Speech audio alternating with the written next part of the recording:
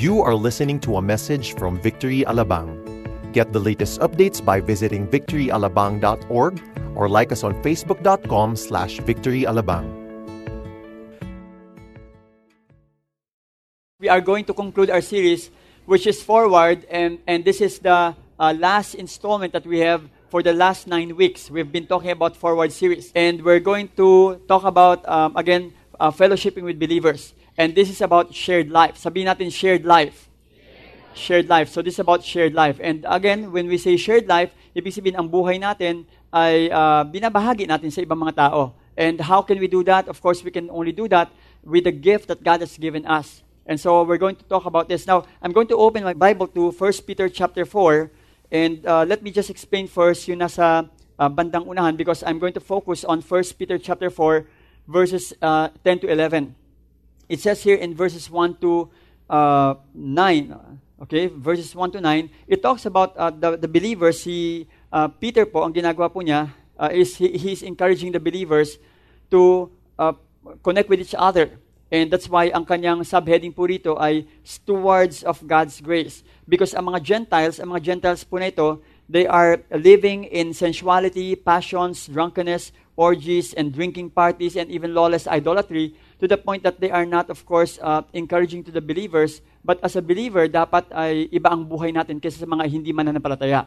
Kapag ang buhay po natin ay pareho ng mga hindi mananampalataya, then lalabas, we are living in hypocrisy. That's why, speaking about this passage in the writing of Peter, ang sinasabi ni Peter rito, kailangan yung ating buhay ay merong self-control. Kaya sabi niya, the end of all things is at hand, therefore be self-controlled and sober-minded for the sake of your prayers. And above all, sabi niya, keep loving one another. So pinapakita niya rito, dapat magmahalan kayo.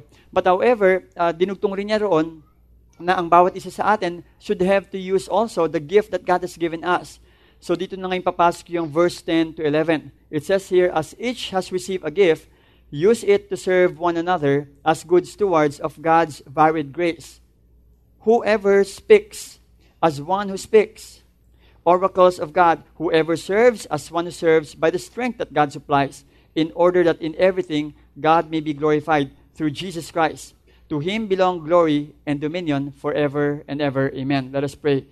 Lord, thank you so much, because we believe that your Holy Spirit again will teach us today, and we pray that you will lead us and guide us, and do not allow us, Lord, to leave this place unchanged. But Lord, kaniigin niyo po kami, kausapin niyo po kami, Panginoon, at dinadalangin namin na i-encourage niyo po ang bawat isa.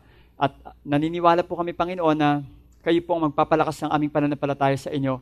We even pray, Lord, and lift up, Lord, to you the rest of the attendees that are here. We pray, Lord, that you will even allow, Lord God, you to let this person know you more, especially if this person, Lord, is new here and a visitor. We ask that he will find and she will find salvation in you. Thank you, Lord God, for your grace. We pray, Lord God, these things in Jesus' mighty name. Amen and amen. You may all take your seats, please. Now, speaking about shared life, the book of Hebrews has something to say about this. Because once you are already saved, nung tayo po ay nakakilala sa Panginoon, hindi po pwede na tayo po ay uma-attend lamang po ng church. Palagi ko po sinasabi ito. But you have to check and know and understand if the Lord really is plugging you here in this particular church. Because meron pong purpose kung bakit po kayo nandito sa iglesyang ito, kung bakit kayo nandito sa church na ito.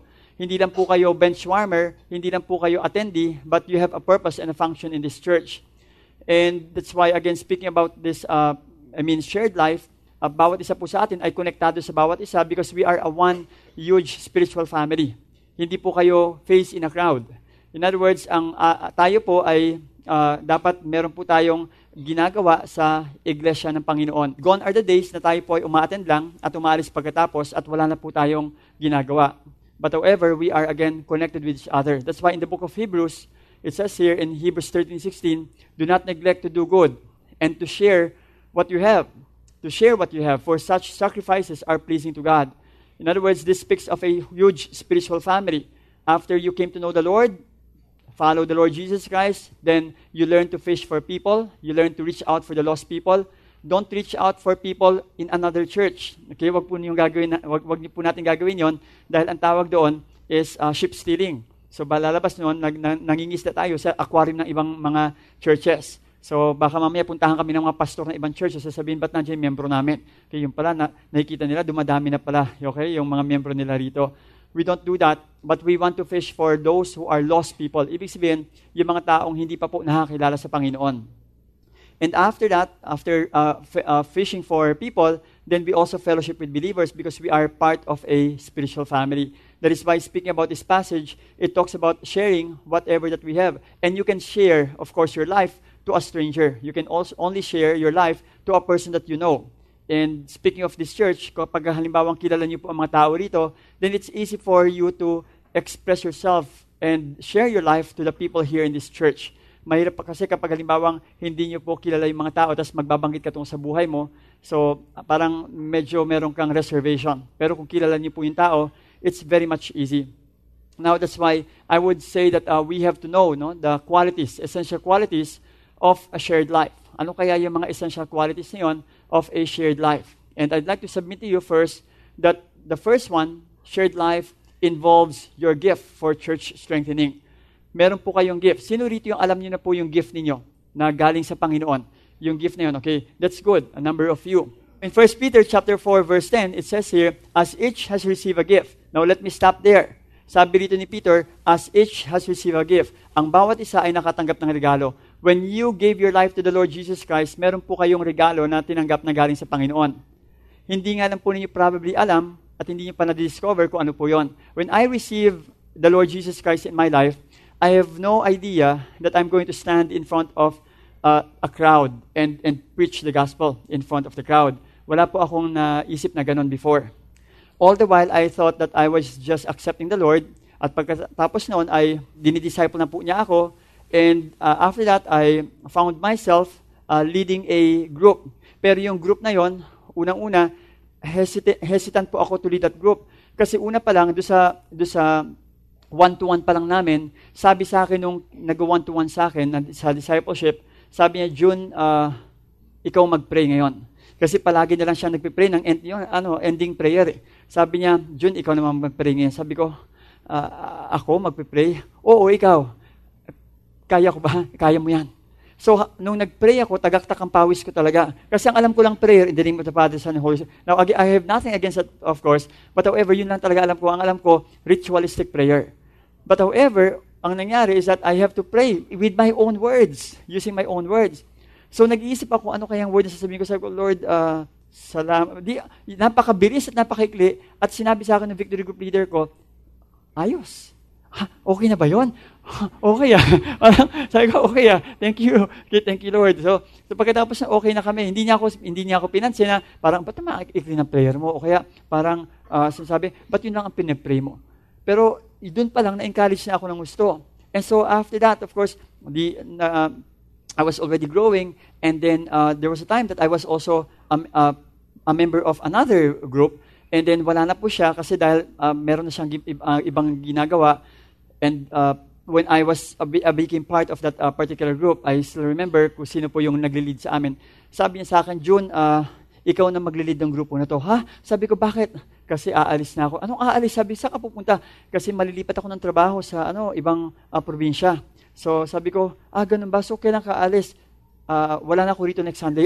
Sabi ko, ang bilis naman. Sabi ko, ba't ako yung hindi, kaya mo yan. Kaya ko ba? Kaya mo yan. In-encourage naman niya ako, kaya mo yan. And so, ginawa ko talaga, nag-prepare talaga ako nung week na yon. Halos talaga, kung ano kayong sasabihin ko. Sana ma-encourage yung mga tao pag nagsalita ako. Until the time that I led that particular group, at tinitingnan ko talaga yung response sila, na-encourage kaya sila. So far naman, na-encourage naman ng konti.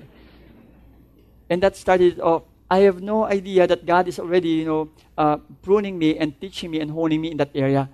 The same thing also with you. You have that kind of gifting as well. I'm not saying that it's just teaching, because there's a lot of gifts that the Holy Spirit has given us. And later on, I'll be giving you some, samples of those gifts found in 3 different books in the Bible. Now, the gift here came from the word charisma, which means gifts denoting extraordinary powers, distinguishing certain Christians and enabling them to serve the Church of Christ. Now, the gift was given to us to serve the body of Christ. Hindi po siya binigay para po sa labas. Binigay po siya para po sa church. there's a difference between talents and skills and gifts. And later on, I'll expound a little bit about that.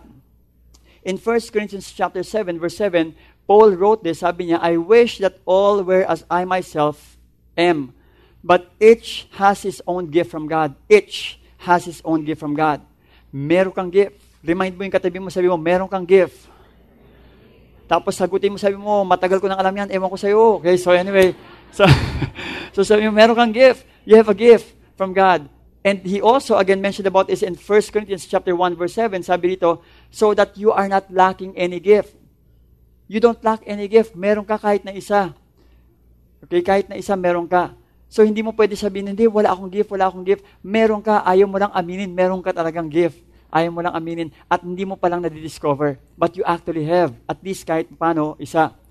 And let me just present to you the different gifts in 3 different books of the Bible. First, from the book of Corinthians. 1 Corinthians chapter 12, 8 to 10 says, for to one is given through the Spirit the utterance of wisdom, or the word of wisdom. Yung word of wisdom, kapag halimbawang nagbanggit ka ng advice, talaga as in really is a wisdom that comes from the Lord. Para bang ang bilis-bilis mong makapagbigay ng advice agad sa Kanya at kung ano mang klaseng sitwasyon. There is a gift that comes from the Lord. That's one. And to another, the utterance of knowledge or the word of knowledge. Kaya pansin niyo yung mga tao kapag halimbawang, I don't know if you are watching, let's say, for example, 700 Club. No? Sa 700 Club, meron silang sinasabi na, you are now watching, and then you have cancer of the bones, and this cancer of the bone has been plaguing you for the last 2 years, and right now it's bothering you, and the Lord is healing you right now, and right now the Lord is removing that. So pagka sinabing ganun, wow, and there are people sinasabi, ako yun. So nagkakaroon ng healing. Ako yan, hindi ito nang huhula ha. Huhulaan ko, meron ditong may migraine dito. Sino may migraine dito? Hindi ganon. Iba yon, okay? Mga nanghuhula lang yung mga yon. Okay? Meron dito, meron kayong sakit sa puso. Siyempre, lahat naman, kumbaga, parang may magtataas yan sigurado. Pero ito, yung word of knowledge is very, very specific na ikaw lang talaga yung, parang, alam niya, pati yung buwan, pati yung taon, pati yung kung anong klaseng sakit, He knows. That's a gift that comes from the Lord. Another is faith, no? Faith yung talaga as in believing for something with faith. Ang iba kasi mga tao, medyo hindi ganun katindi ang faith nila. That's why in this case, that person has so much faith. It gives a feeling. Na kapag halimbawa nag-lay hands, talagang gumagaling. May iba kasi kapag nag-lay hands, namamatay ka agad eh.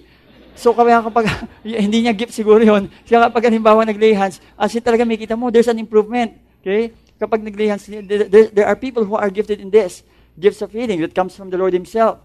For to another, working of miracles. To another, prophecy. So ito yung prophecy that has connection, of course, with the church setting. Hindi ito yung hula lang. Na parang, hulaan mo nga ako, sino yung papapangasawa ko? Kasi matagal na ako nagpipray na sino? Ito nga pala. Okay? Hindi yon. But it's a different prophecy. Prophecy has connection, of course, with the church as well. Para po sa edification ng church. The ability to distinguish between spirits. Alam niya kung anong spirito. Yung nasa taong yon, spirit of jealousy, spirit of rage, spirit of anger. O wag mo nang titingin yung katabi mo, baka mamaya ibang spirit yung kasi yung spirit of lust. So again, distinguishing, or discerning of spirits ang tawag rito. Another is various kinds of tongues. Again, speaking of tongues ang tawag roon, and interpretation of tongues. Kaya niya mag-interpret nung sinasabi ng taong yon. Thus says the Lord, and the Lord is saying unto you, kasi na-interpret niya yung tongues na yun, merong ganon. And another book, in the book of Ephesians, it also mentions about the gifts as well. Sabi niya rito, but grace was given to each one of us according to the measure of Christ's gift. If you have that kind of gift, grace lang po ng Panginoon yon. And yun po, yung measure of Christ's gift that was given to you, na hindi po para sa iba, but it's really for you. That's why, please do not envy another person who has a different gift na iba kaysa sa'yo. Ay, gusto ko yung gift niya. Buti pa siya nasa unahan, okay? Gusto ko yung gift niya. Huwag mo nang gawin niyo kasi iba yung gift natin. Magkakaiba po yung gift natin. It's not about you. It's about, how we can give glory and honor to the Lord in the gift that we have. So that's why don't envy other people. Yan yung gift na binigay sa'yo, then, ibig sabihin, it's really for you. Therefore, it says, when He ascended on high, that simply means after His resurrection, when He ascended on high, He led a host of captives, of course, His enemy, and He gave gifts to men. And these gifts, of course, are also useful in really bombarding the enemy's gates.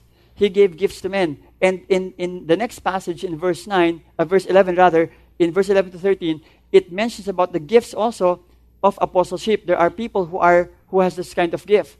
He gave the apostles, the prophets, the evangelists, the shepherds or pastors and teachers to equip the saints for the work of ministry for building up the body of Christ.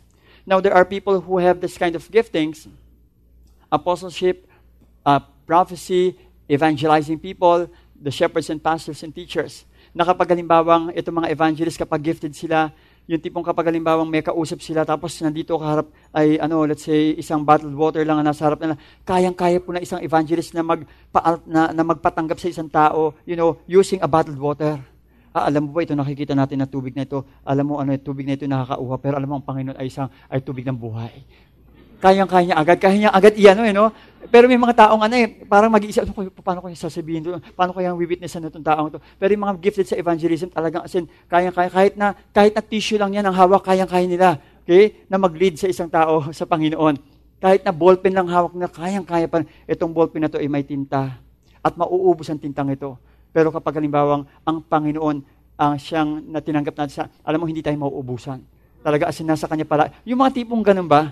Alam mo yung mga evangelists, sobrang tipong kaya-kaya agad nila mag-lead sa Panginoon. And that's a gift. No? But we can only learn from them. Kaya natin matuto sa kanila. May mga taong talaga tinawag talaga mag-evangelist. But all of us are evangelists as well. Hindi po pwedeng sila lang. But however, there are people who are really, of course, gifted in this particular area. So the same thing also with those things. The purpose of this gift is to equip the saints for the work of ministry for building up the body of Christ. So that's the purpose. Binibuild up nila tayo para mas lumago tayo sa ating spiritual na buhay, para yung stature natin sa spiritual na buhay ay marating natin. And this is where it says, until we all attain to the unity of the faith, yung magkaisa tayo sa ating pananampalataya, and at the same time, the knowledge of the Son of God as to how we know Him, to mature manhood, meaning hindi yung physically itong tinutukoy diyan, pero spiritual ang counterpart nito. It's like a spiritual maturity, and to the measure of the stature of the fullness of Christ. And this is the purpose of this gift, para tulungan ang buong body ng Panginoon in order for us to really grow in our relationship with Him. It was also mentioned by Paul in the book of Romans, having gifts that differ according to the grace given to us, let us use them. Sabi ni Paul, if prophecy, in proportion to our faith. If service, in our serving. Kapag halimbawang meron kang gift in that area of serving, kapag halimbawang ikaw yung tipong taong kaya mong ngumiti at mag-serve sa mga tao para dalhin sila sa mga upuan nila, malamang ikaw na yung sa ushering. Gift mo yon. Pero kapag ikaw yung tipong parang kapag halimbawa nasa pintuan ka tapos hindi ka man lang ngumingiti at yun na upuan, okay? Ikaw doon ka umupo ka. Parang wala kang ka-grace, okay? Malamang hindi ka siguro sa ushering, baka sa iba ka, okay? Sa ibang ministry, pwede yon. Pero yung mga taong ushering po natin, kapag halimbawa nandun po yan, nakangiti yan, kahit na medyo ayaw mo sumunod kung saan ka uupo, nakangiti pa rin yan. Kaya meron mga iba kasi ayaw talaga, gusto kasi, okay lang po ma'am dito. Hindi, ayoko, dun ako. Nabili ko na yung upuan na yan Talaga, parang kulang na lang talaga pagsabihin yung usher. Pero nakangiti pa rin sila. Ganun po yung ating mga ushering rin. Kaya again, that is the gift of serving. At the same time, the one who teaches in his teaching, kapag nagpaliwanag siya, talagang naiintindihan. Hindi yung kapag nagpaliwanag, talagang litong-lito at hindi mo malaman, confused. Ano pa talaga sinasabi niya? Okay? So, but however, of course, all of us are called by the Lord to teach. Okay? Lahat tayo. Remember in Matthew 28:19, we are to make disciples of all nations. All of us are called to teach. Therefore, lahat po tayo tinawag ng Panginoon upang magpaliwanag po ng kanyang ebanghelyo. So, pero there are people who are called really into teaching. Okay? Kapag halimbawa nagpaliwanag, medyo yung mga talagang as in, medyo mga difficult passages in Scripture, they are the ones who are called to teach that. But however, all of us, of course, are called to teach in his exhortation. Okay? Meaning, to the one who exhorts or encourages in his exhortation. Meron mga iba, they are gifted in encouraging people. The one who contributes in generosity. All of us are giving.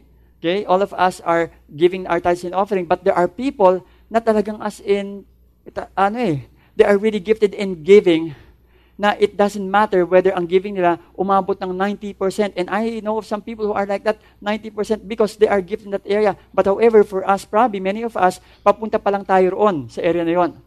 And that's again the gift of generosity. The one who leads with zeal, the one who does acts of mercy with cheerfulness. But he who had received the 1 talent went and dug in the ground and hid his master's money. So the talent here speaks of the money, and the talent here has equivalence with the gift na kung ano man yung binigay sa atin ng Panginoon. At kapag hindi po natin ginamit, ang lumalabas nun para nating naguhukay po tayo at binabaon po natin sa lupa yung gift po natin. I hope it will not be in that way. Let's not do that. But let us use the gift that God has given us. Because the talent or the money that was given to this steward, hindi niya ginamit, no, for his master. Hindi siya nag-invest. But that is not the right thing to do. You have to learn to invest, okay, during the time. So in connection with the gift, dapat po ang gift na ito ay ginagamit natin para sa Panginoon. Now notice, let's say for example, si Stephen Curry, I understand, no? Let's say for example, he has a skill and he has a talent.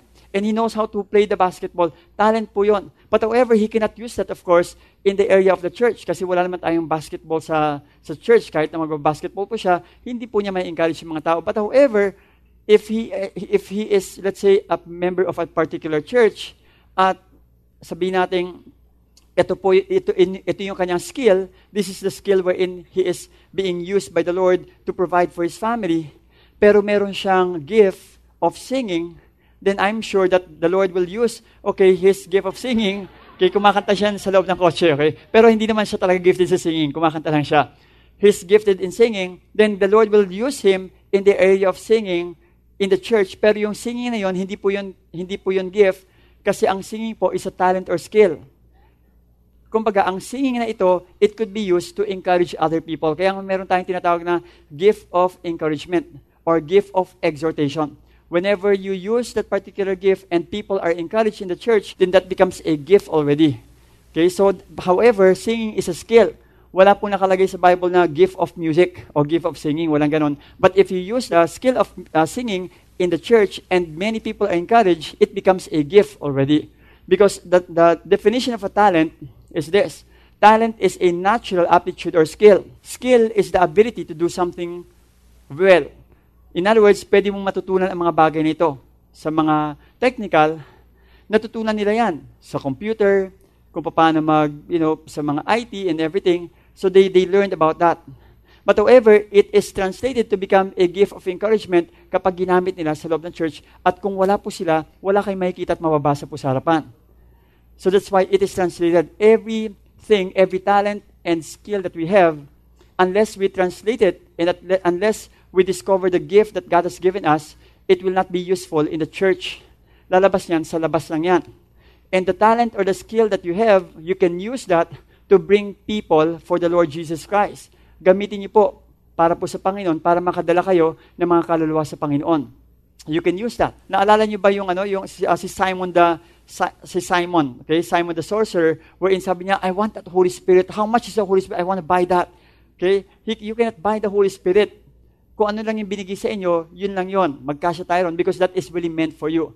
So that's why, again, speaking about that kind of gift, don't bury it under the ground. Huwag niyo pong hayaan na madala po natin sa hukay kasi pagdating sa langit, hindi na po natin magagamit yan, yung gift na yan.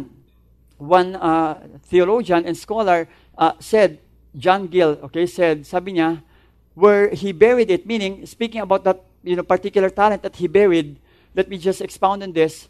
Where he buried it, that talent, that is, he neglected the gift that was in him. He made no use of it. Hindi niya ginamit. Either to his own advantage or to the good of others and the interest of his Lord. In other words, hindi man niya inisip na yung talent na yon o yung kanyang gift na yon ay dapat na ibinigay niya sa Panginoon. Hindi niya inisip. He either never went into the ministry or joined the ministry for that matter, or if he did, he left it as Demas did, having too great affection for the world and the things of it. He minded earth and earthly things and employed himself in them and not in his master's work and service. Masyadong straightforward si John Gill nung sinabi niya to. Dahil talagang tatagos po talaga sa puso mo. Na kapag sinabi niya, para bang sinasabi niya rito, kapag hindi mo ginamit yung gift mo, ibig sabihin ang focus mo yung mundo. Hindi si Lord. Yun ang sinasabi niya. Ibig sabihin, ang mahal mo yung mundo pa rin, hindi si Lord. Kasi ang ginawa mo, wala kang interest sa Panginoon, kaya hindi mo ginagamit. Hindi dahil sa nahihiya ka, kundi wala ka lang interest sa Panginoon. Sobrang straightforward. Kumbaga talagang medyo aaray ka talaga kapag halimbawang ikaw yung talagang tinutukoy roon. And that's really a reality, no? Kasi kapag halimbawang hindi po natin nagagamit 'yon sa kanyang ubasan at sa iglesia lalabas, we are just minding our own business and not really the business of the Lord. That's why in Matthew 25:27 it also says, "Then you ought to have invested my money, meaning the talents, with the bankers, and at my coming I should have received what was my own with interest." Dapat ginamit mo. Dapat ginamit mo so that magkaroon ng interest. In other words, dapat ginamit mo yung gift na yun para maraming mag-benefit sa gift mo so that it could encourage a lot of people. That's why the question is, do you have that? Meron ka bang gift na pwede mong gamitin para ang mga tao sa iglesia o sa church ay ma-encourage? And again, you are not the one who's going to present that. Hindi mo pwedeng sabihin, ako meron kong gift na ganito, pagtuturo. Teaching. So, pwede ba ako magturo? Hindi ganon. But however, it starts off with our victory group. You have to be a part of a victory group first in order for the gift, of course, to be noticed, and people will affirm that in you if you have that kind of gift. Kasi nagsisimula yan sa small setting. Hindi yan magsisimula sa aakyat po tayo at ang gagawin natin ay, alam mo na, sasabihin natin, ako, magtuturo ako rito, o kaya ang gagawin ko, magpa-prophesy ako. Hindi ganon. It's not in that way. But however, it starts in a small setting. That is why you need to be a member or a part of a victory group. Next is that in Matthew 25:23, it also mentioned that someday we want to hear Jesus Christ tell us this. His master said to him, "Well done, good and faithful servant. You have been faithful over a little. I will set you over much. Enter into the joy of your master." How many of you would like to hear this one day na si Jesus Christ sasabihin sa atin ito pagdating ng araw? Di ba? Hindi pong para bang, I hope, come on, let's give God the praise, okay? Na one day, mapakinggan natin ang Panginoon at sasabihin sa atin, "Well done, good and faithful servant." Hindi dito sinabi, "Well done, good and faithful attendee of the church." Well done, good and faithful member, okay? Hindi sinabi dyan, "Well done, good and faithful servant." Because it is understood already that you are serving Him. You are serving Him. Hindi sinabi ang well done, good and faithful, active, okay, member of the church. O kaya, well done, good and faithful, giver of the church. Hindi sinabi dyan. But it explains to us that that person is a servant. And the question is, are we really serving the Lord in our own capacity that God has given us? Next, aside from the gift, is that we also have to involve ourselves in, serving the Lord through His church. Shared life involves your service for loving the church. If you love the church, then you serve the church, because once you serve the church, you are also serving the Lord Jesus Christ Himself. In this passage, in verse 10 of 1 Peter chapter 4, it says, "As each has received a gift, use it to serve one another." You are to use it to serve one another. Okay, let's serve one another in this particular gift that we have. Now that you have discovered it, the word serve there came from the Greek word diakoneo. This is where we get the word deacon.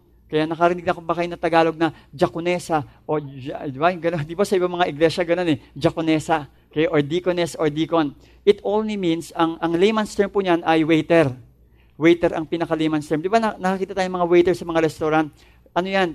Sila po yung mga deacon kung tutuusin sa church, because they are the ones who are waiting for you para pagsilbihan nila kayo. Okay? It means to be a servant, attendant, domestic, to serve or wait upon.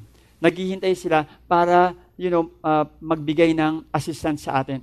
And that's what a servant is. And we are here to serve the church. Moses is almost complacent to the point that he is already okay with his status during the time. Na ang kanyang ginagawa ay nag-aalaga na lang siya ng mga lambs, ng mga animal, pabilang-bilang na lang, ilan ba yun nandito, okay, so hanggang doon na lang, para bang wala na siyang ka-ambisyon na magpagamit talaga ng uso sa Panginoon. Na kontento na siya sa trabaho niya, okay na siya doon, basta importante, inaalagaan niya yung kanyang mga tupa, yung pinaalaga sa kanya ng kanyang father-in-law na si Jethro. But however, the Lord had to rock His world. So inuga ng Panginoon yung kanyang mundo to the point that, when Moses was keeping the flock of his father-in-law, Jethro, the priest of Midian, that's found in Exodus 3 verse 1, And he led his flock to the west side of the wilderness and came to Horeb, the mountain of God. So imagine almost every day of his life, ganun ang ginagawa niya. But something happened in verse 4, when the Lord saw that he turned aside to see, God called him out of the bush, Moses, Moses, and he said, here I am. And the rest is history. The Lord had to call him. The Lord had to tell him that you will be used to bring out the Israelites from the land of Egypt towards Canaan. And that's where he discovered na meron pala siyang gift of leadership. Meron pala siyang gift of encouragement. Ang dami pa nga niya rason eh. Lord, hindi ako marunong magsalita. Nandiyan si Aaron. Your Lord, kasi, alam mo, tipong ganun ng mga tao, ang daming mga rason, ang daming dahilan. Kung gusto, may paraan. Pag ayaw, may dahilan palagi, di ba? Ganun ang tao eh. Magdadahilan. Kasi busy ako sa work eh. Kasi marami akong ginagawa sa bahay. Kasi mga anak ko maliliit pa eh. Kasi yung asawa ko wala rito eh. Kasi puro na lang kasi. Pero kapag halimbawa sinabihan kayo, alam mo, meron kami ibibigay na libreng ticket sa iyo papuntang Disneyland. 7 days. All expenses paid for free. Libre ka ba? Di ba busy ka? Hindi, okay na. Kaya kong magpaalam sa namin. Pwede, mukhang talaga eh. Parang kaya namang gawa ng paraan to eh. Pagka sinabi libre, gagawa talaga ng paraan. Kasi syempre gusto eh. Makikita mo kung anong valuable talaga eh, no? Ang valuable si Mickey Mouse eh. Hindi yung gawain sa Panginoon. That is why speaking about that, you have to always understand that God sometimes will have to rock our world and tell us, anak, meron kang gift and you can use it, for the body. Dr. Kenneth Boas said, sabi niya, each part of the body depends on the rest for its well-being and there are no useless organ. Hindi ka useless. Sabihin mo sa katabi mo uli, you are not useless. You are not useless, okay? This is why edification through teaching and fellowship is so necessary in the local church. The biblical concept of koinonia or fellowship communicates the fact that isolation leads to atrophy. Don't isolate yourself, but always include yourself to be used in the body. Just as no organ can function independently of the others, ang appendix nga pala meron ng function ngayon. Okay? Na-discover lang nila recently. Kala nila walang function, tinatanggal-tanggal lang yung appendix, pero yung pala meron palang function according to medical people. And that's why I would say that, sabi nga rito, just as no organ can function independently of the others, so no believer can enjoy spiritual vitality in a relational vacuum.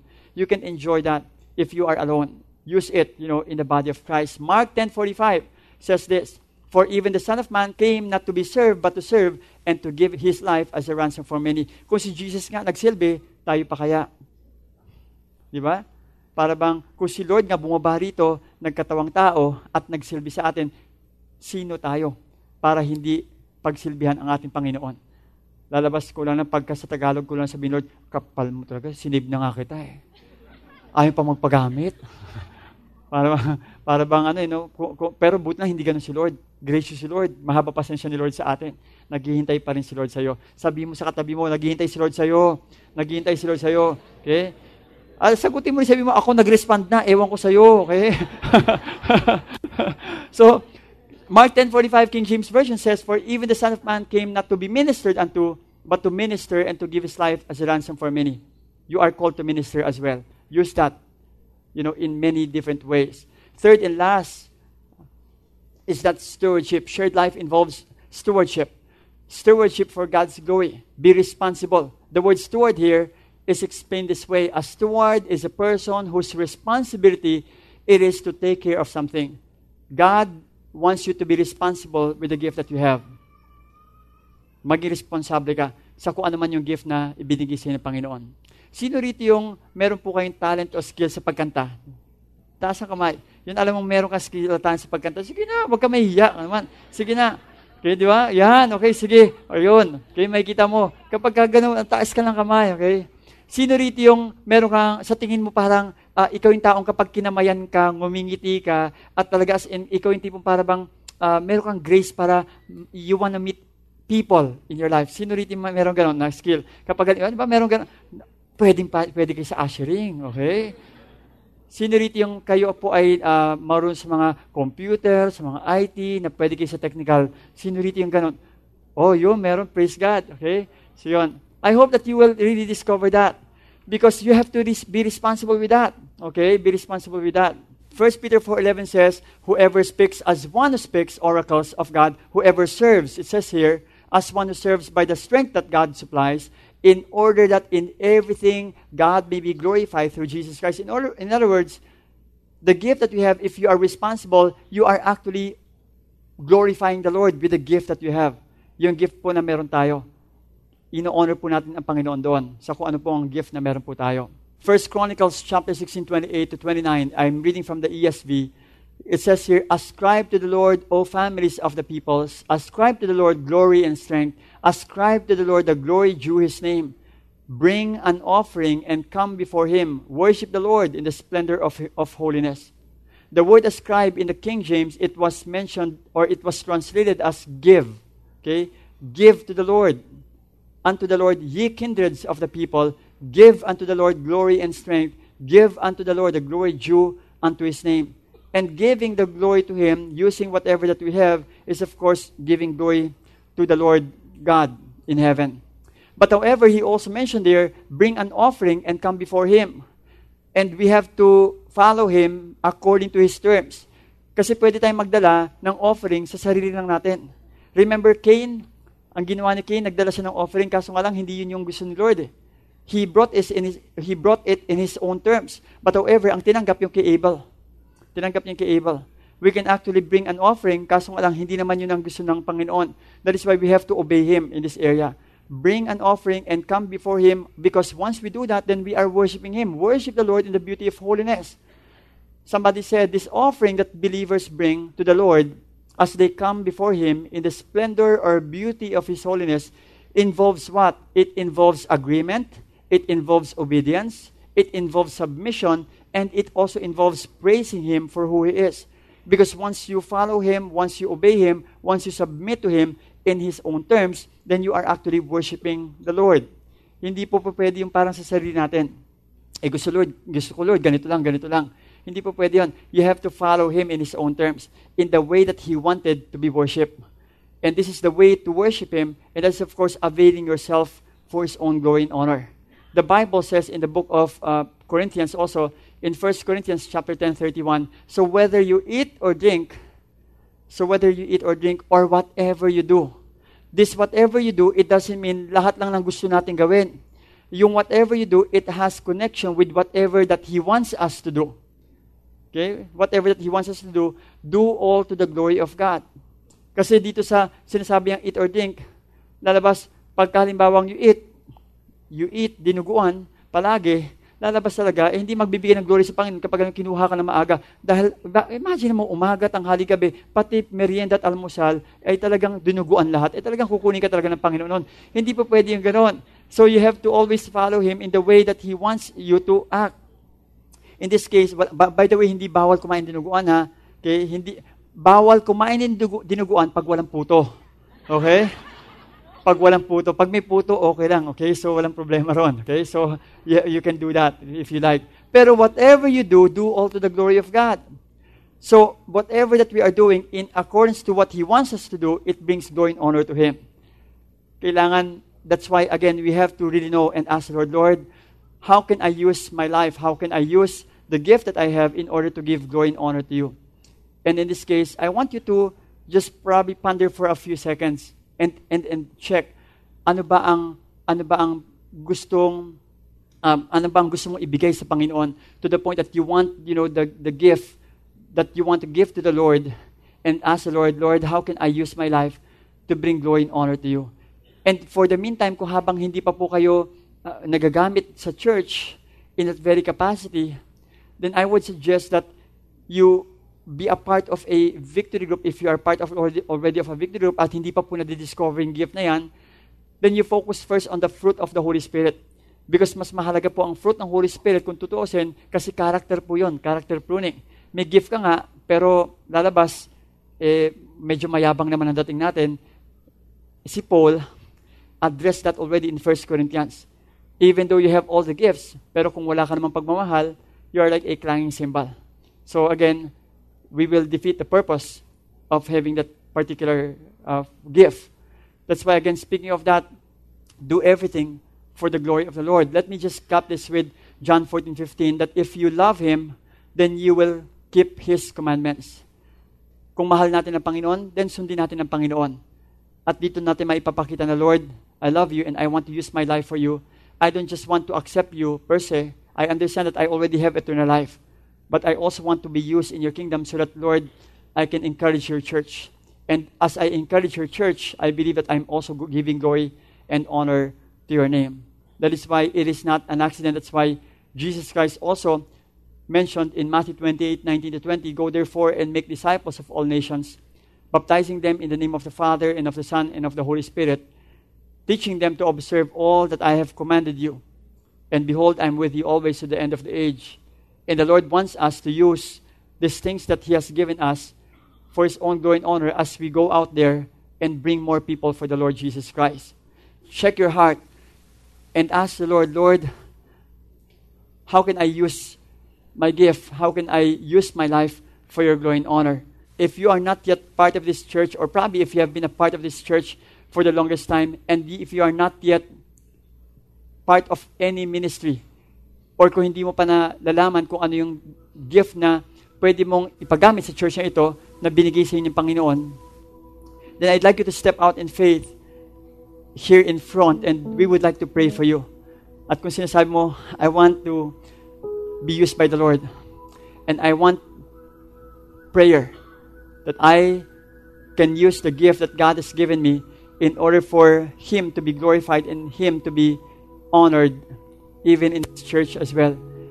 If you are praying that the Lord is leading you in this church and you believe that you want to be used by the Lord here in this particular church, then we would like to pray with you and pray for you as well.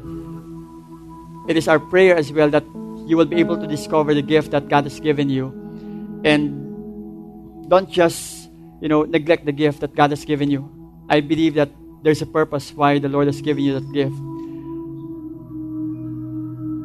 Continue to believe the Lord that your life is not just for your own. Alam niyo, sabi niya sa kanyang salita, seek His kingdom and His righteousness. If you seek His kingdom and His righteousness, then all these things will be added unto you. Hindi niya sinabing many of these things will be added unto you. Hindi niya sinabing some of these things will be added unto you, but He said all of these things will be added unto you. May problema ka sa pamilya ngayon, don't you worry. When you seek His kingdom and His righteousness, then you know what? Everything will just be ordered. If you have problem with your finances, then the Lord will be the one to take care of that. All He wants you to do is just to place everything at His plate right now at His feet, and He'll be the one to take care of everything. Hindi mo kailangang ayusin kasi hindi mo naman kayang ayusin eh. Si Lord pa rin makakapag-ayos niyan. Kaya ang gagawin mo lang, sasabihin mo lang, Lord, Panginoon, magpapagamit ako sa iyo. Kayo na pong bahala sa aking pamilya. Kayo na pong bahala sa aking finances. Kayo na pong bahala sa aking mga anak. Kayo pong bahala sa health ko. And all these things, I believe it will be added unto me.